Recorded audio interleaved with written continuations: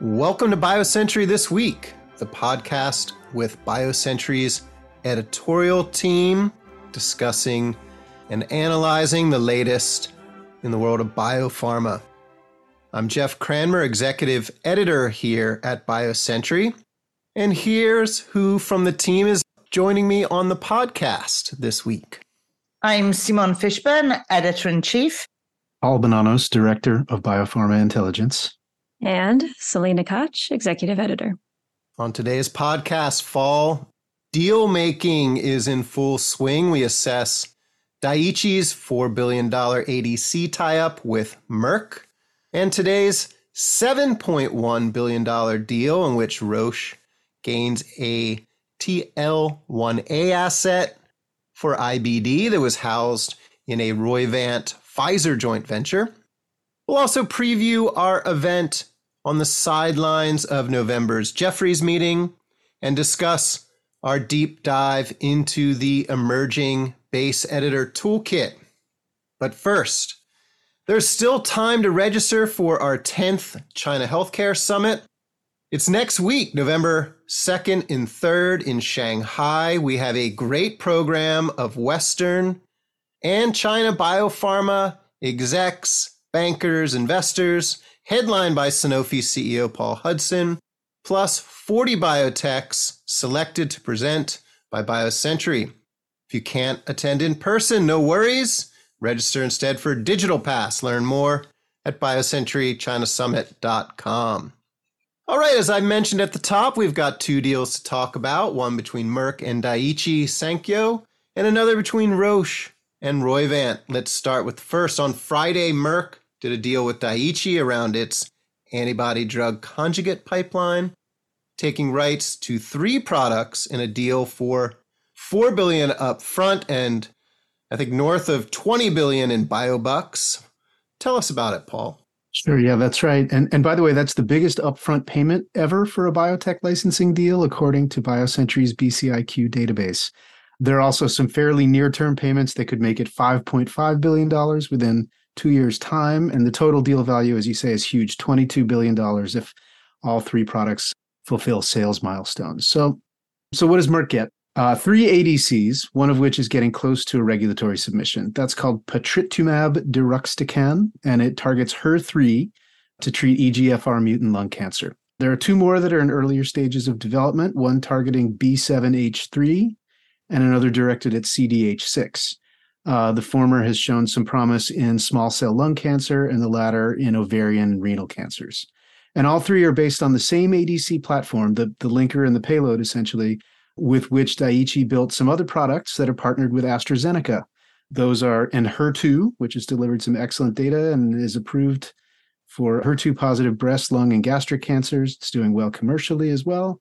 And another product in late clinical development targeting TROP2. That's datopotamab deruxtecan. So there's a couple of ways of thinking about this, Paul and Selena, in fact. I mean, really, ADCs, could they be even hotter than they are? It just sort of seems to be, year of the ADC based on deals and maybe even new company formations or whatever. Jeff, we've certainly seen that China deals, East-West deals, have focused a lot on ADCs. And Paul, tell me your thoughts. This is obviously a deal with a lot of money behind it, but I think most people look at this and I don't know that they'd say it's cheap at the price, but it's not hard to see revenues covering this kind of cost. Is that the way you're looking at it? It could very well pay off, yes, in time. Again, Merck has shown interest in this area. As you mentioned, an East-West deal. They have 3 deals really with Kelun, Sichuan Kelun, a Chinese company that had covered 9 assets. They've actually given back 2 of them just this morning. But they've been betting on ADCs for some time. They were not the buyer of Seagen. Pfizer wound up winning the bidding for that one. Even at $22 billion, they're still getting 3 products, 3 shots on goal, as opposed to what Pfizer got with Seagen. Paul, let me stop you there. I'm curious, for Daiichi, where does it fit in? Yeah, just to back up a little from there, Daiichi is in the midst of executing on a 5-year plan that they laid out in 2021. They had decided to make ADCs a pillar of that strategy, which has worked out very well for them and maybe showed some foresight on their part. They even had made a term out of it, not really a brand name, but they had referred to 3 ADCs as a pillar of the strategy. We're going to maximize the 3 ADCs. And the 3 were the 2 that they partnered with AstraZeneca, plus the HER3 program that just went to Merck. But they'd been saying all along that they wanted to keep the HER3 program in-house. So there's a bit of an about face there. And also this spring, just a few months ago, Daiichi had been saying, we have some other programs that are moving faster than expected. So maybe the 3 ADCs are really 5 ADCs. And now Merck has gone ahead and done a deal for the 3 that AstraZeneca didn't already have. So 2 + 1, those are the 5. They've got one more behind it, targeting tumor-associated mucin 1, but that's much earlier in development. So it seemed that when Enhertu had its standout success, both clinically and since then on the market, that there was some speculation, Daiichi's cracked the code, right? This linker payload technology combo might be what the field's needed. Now, of course, it seems like, as stories do, it's gotten more complicated. So the TROP2, if you look within its class, what have you seen there as its kind of comparison? Well, it's funny that Gilead is the competitor for both targets, right? And HER2 has outperformed Gilead's both clinically and in the marketplace thus far. But in the TROP2 field, they're actually closer together. There are several cancers and several readouts, so it's hard to say exactly how it will shake out. But I believe the data that just came down at ESMO this week showed that there was less differentiation between the 2 than some people had hoped for. Selena, that actually brings me to a question I was going to ask you, which is, do you look at this now more in terms of the specific products rather than Daiichi's platform or, specific technology? How are you thinking about that? Yeah, the specific target, the indication, there's in the biology, there's a bunch of factors at play here. For instance, the recycling activity of the receptor in the membrane, for instance, can make a big difference as to how the efficacy plays out, and the strength of the bystander effect would be another thing that could vary from target and indication and whatnot. So it's not quite so simple as they just have a great linker payload. It's going to vary for each one of these products. Right. And then, I thought that was a good point you made before, Paul, that Pfizer bought the whole company with Seagen for, I think, $42 billion. We've seen this. And, the $22 billion is with milestones, right? Or with, yes. Upon delivery. It's not all up front.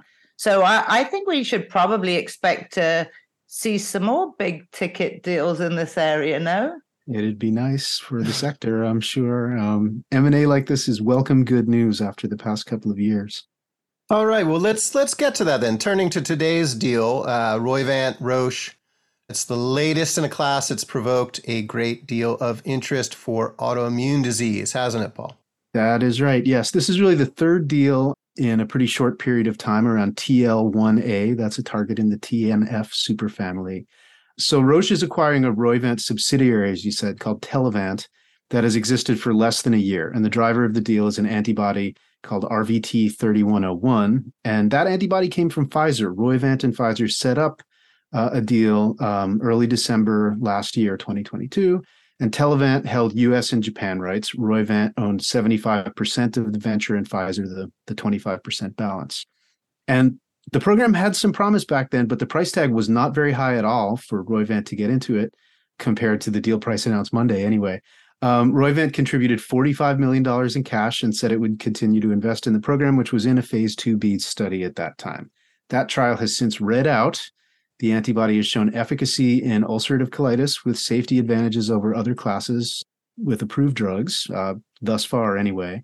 And that's vastly increased the program's value as shown by today's deal. So Roche is paying $7.1 billion to acquire Telavant and then get these territorial rights. All right, and you said it's the 3rd deal in this class. What are the others? Yeah, that's right. So there's one other that's very large, which is Merck's acquisition of Prometheus in April for $10.8 billion. That was also for a phase 3 ready asset. And And it's fair to say that deal was also driven by a phase 2b readout, and it's a little bit ahead of the Telavant product in the clinic. And also just a few weeks ago, the third deal, Teva partnered with Sanofi on an asset that's still in phase 2 testing. The economics are smaller. It's $500 million upfront, but they're also sharing rights. It's not an acquisition at all. We have yet to see what their mid-stage data are like. So that might be a really good deal for Sanofi getting in at a fairly bargain price. But all this enthusiasm stems from clinical evidence, and that's from the Prometheus Merck program as well as the Telavant one in today's deal, that suggests these products could be about as efficacious as some approved therapies without some of the side effects associated with them. So like if you look at Rinvoq, the JAK1 program from AbbVie, that's a blockbuster drug that addresses an unmet need in IBD, specifically patients who aren't served very well by standard of care. And there are a lot of those patients. But Rinvoq has a black box warning with some serious risks. And so far, Prometheus and Telavant have generally shown cleaner safety profiles. We'll have to see how they fare in phase 3. We'll see how they differentiate from each other and from approved therapies. But there's reason to think that the TL1A class could do very well in the market. And moreover, what works in UC can often work in Crohn's disease or some other immune disorders. So this could be a class that addresses a range of diseases like Humira did. And obviously, that's a drug that has transformed many lives. So, there's plenty of upside in this class and for the programs that are involved in the deals. All right. Well, Simona, last week you hosted our on-demand webinar, Creating High-Value Biotechs, the Tier Jumpers.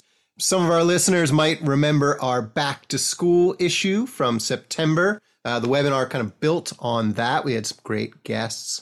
And I'm curious, Simone, the dreadful state of the XBI was top of mind for everyone on that session.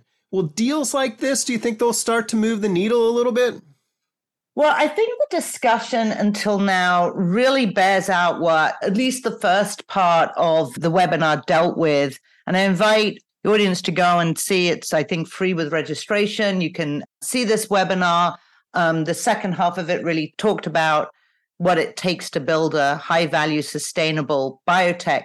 But you can't do that, as you point out, without talking about the markets. And yeah, they did start out by talking about where is the XBI.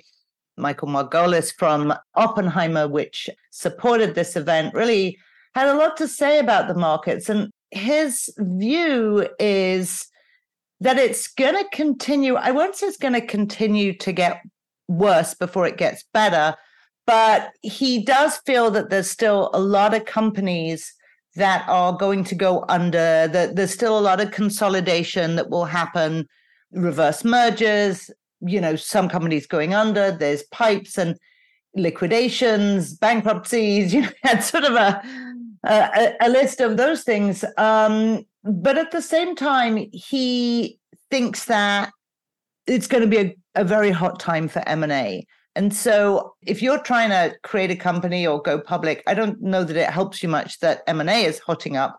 But if you are a small company and you're looking for deals or another kind of exit, there certainly seems to be a feeling that, as I said, Paul, you started to talk about some of these deals. There's still a lot of money out there, but it does seem to be what you're talking about. His words, the bar is really high.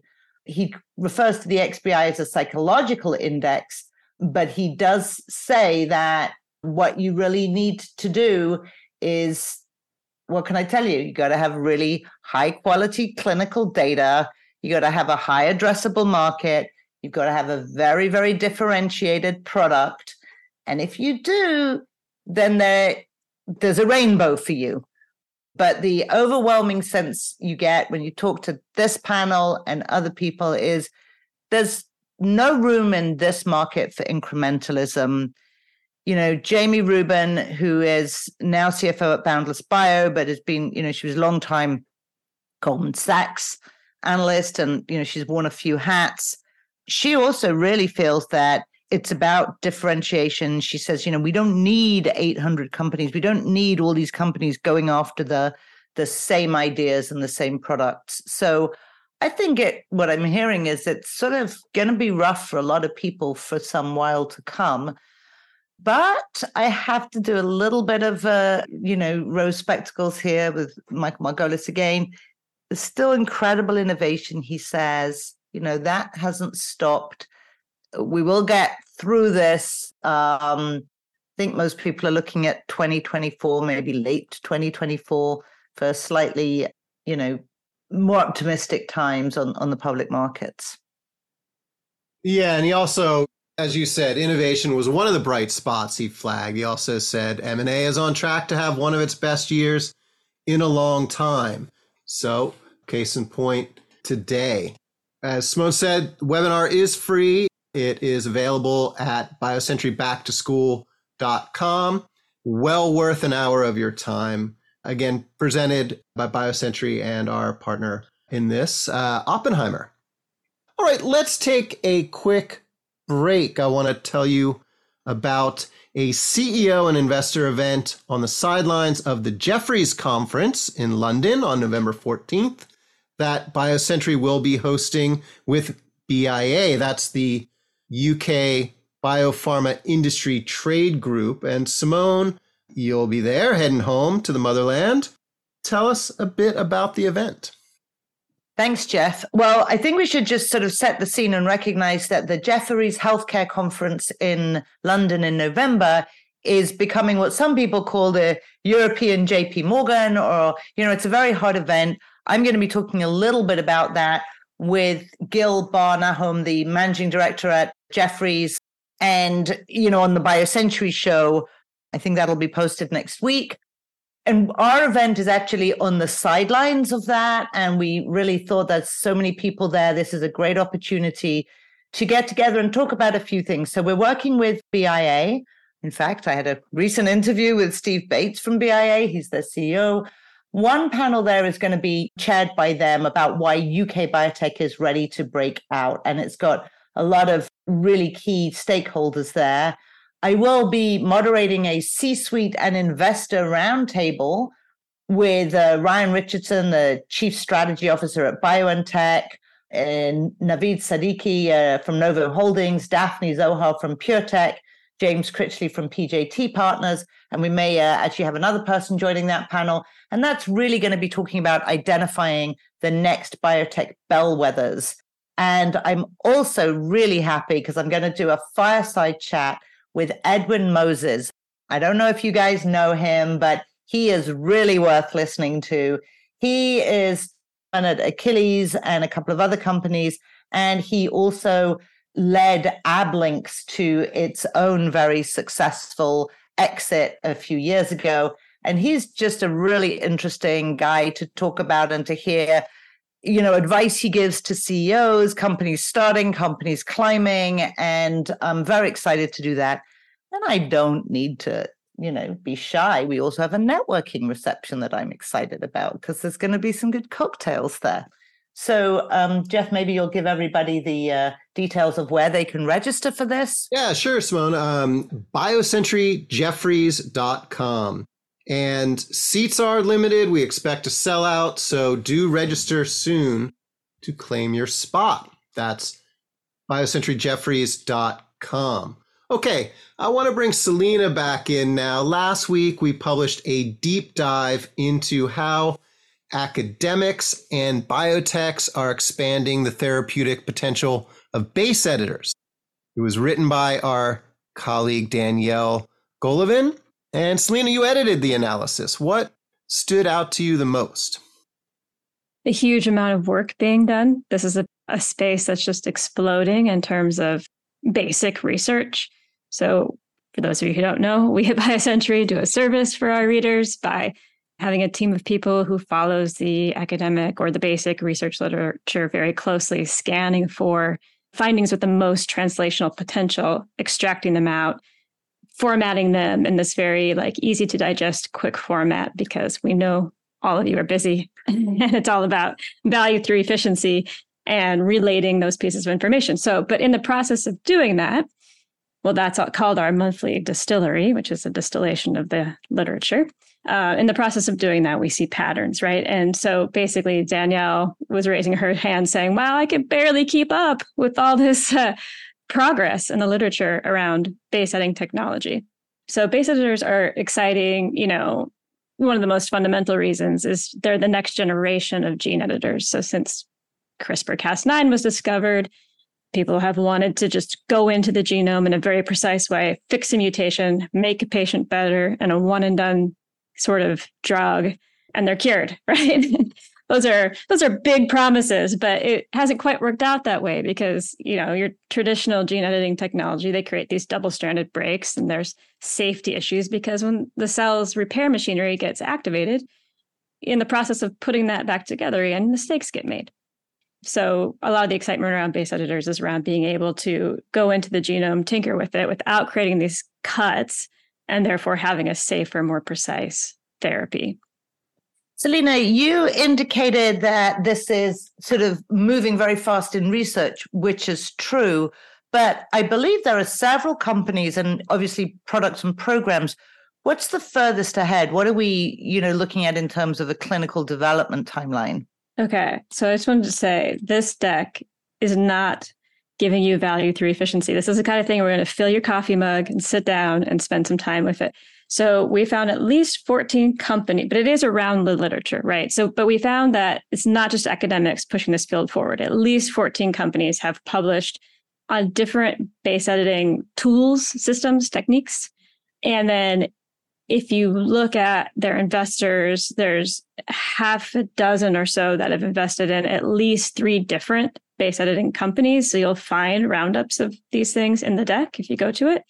And there's 3 main classes of base editors: the DNA base editors, RNA, and prime editors. DNA base editors are way out in front, and most of the links to the published studies that you'd find in the deck do relate to DNA base editors. Now we have the first 4 have started early stage trials. That's phase 1 or phase 1/2. Beam Therapeutics is the leader in the space, and it's behind 2 of those 4, but its technology is actually used in 3 of the 4. I read this deck and I thought it was a really, really interesting collection and collation of what's going on. Selena, as I remember, there's also some very good graphics on how this works and the different type. So one thing that is clear to me is that, there's several different technologies within base editing. I guess there's different bases you want to edit, right? So you've got 4 of them and you might need to edit any of them and they need different technologies. But are we sort of seeing front runners, or do you sort of expect them all to move ahead? Because as I pointed out, in different diseases, you're going to need different bases that need editing. Yeah, that's right. So we found in the literature at least 7 types of DNA base editors. And if you look at them together as a group and what the particular edits that they can make, and you compare that to the known pathogenic single nucleotide mutations or polymorphism SNPs in the published literature, together, theoretically, they could address 100% of known pathological SNPs, which is pretty cool. Now, reducing theory to practice is always the hard part, right? Yes, some of these are further along than others, but I think across the editors, there are some common themes for challenges that need to get solved. And you'll also find in the deck, if you go to it, they span from needing to regulate it through things like off switches to needing to be able to deliver it to the right place to actually treat all these different diseases, to accessing kinds of targets that traditional gene editing just can't, such as mitochondrial genes. And these are coming along, but it's going to take a while for those things to trickle into the clinical pipeline. Yeah, I mean, I just have to say, for me, I think coming up on 10 years, just over, since the CRISPR foundational papers, without getting into the patent dispute, were published, and just seeing how that field has just, really, really marched forward fast to products in the clinic. And now I think I would think of these technologies as the next generation. As you said, they're really solving the problems of the first generation of gene editing. And, this goes back to the optimism that we talked about from Michael Margolis before is like the amount of biology and discovery, biology and translation that's going on that is investable is really quite remarkable. And I think this is just one example. So I expect that, when we're 5 years from now on this podcast, we'll be discussing very different things with this technology and what it can do. That's right. Now, maybe as warrants just a word of caution. Like we did see last week that Beam Therapeutics, as I said, the kind of leader in the space. So all of these companies, right, they're platform companies. Like the diversity of things that this technology can do is vast. And I just talked about correcting SNPs, but you can make modifications to DNA to do whatever you want to it. Right? Single nucleotide ones, you could now, without actually changing out of base, you can just turn on or off gene expression. You can do exon skipping this way, so on and so forth. There's a lot that can be done. But the capital environments are such that like companies really need to focus. And so now we just saw Beam saying, hey, we're looking to cut costs here and we're going to focus down on a few things. So one of the things it's deprioritizing is use of this technology to create CAR Ts. It's still going to move ahead with its clinical program, but it's looking for a partner to help it do that. Instead, going to focus on where it thinks, the most value lies in a tool like this, which is in the realm of, not surprisingly, genetic diseases. So maybe, there's going to need to be a little bit more focus in choosing of that lead program very carefully, very quickly across the field. We'll just have to see. All right. Thanks for that, Selena. You can find that up on BioCentury.com. It's an analysis deck, so it's cool. Subscribers can click and get the PDF printed out and really tuck into all of what Danielle found. Also on BioCentury.com, you'll find our extended coverage of what's been happening at ESMO. There's been a lot of news out of that Congress, as well as our Washington editor, Steve Usdin's latest looks at what's happening with the Inflation Reduction Act. A little bit of movement there last week. Kendall Square Orchestra provides the music for BioCentury this week. The group connects science and technology professionals and other members of the greater Boston community to collaborate, innovate, and inspire through music while supporting causes related to healthcare and education. Thank you for tuning in. We will catch you next week.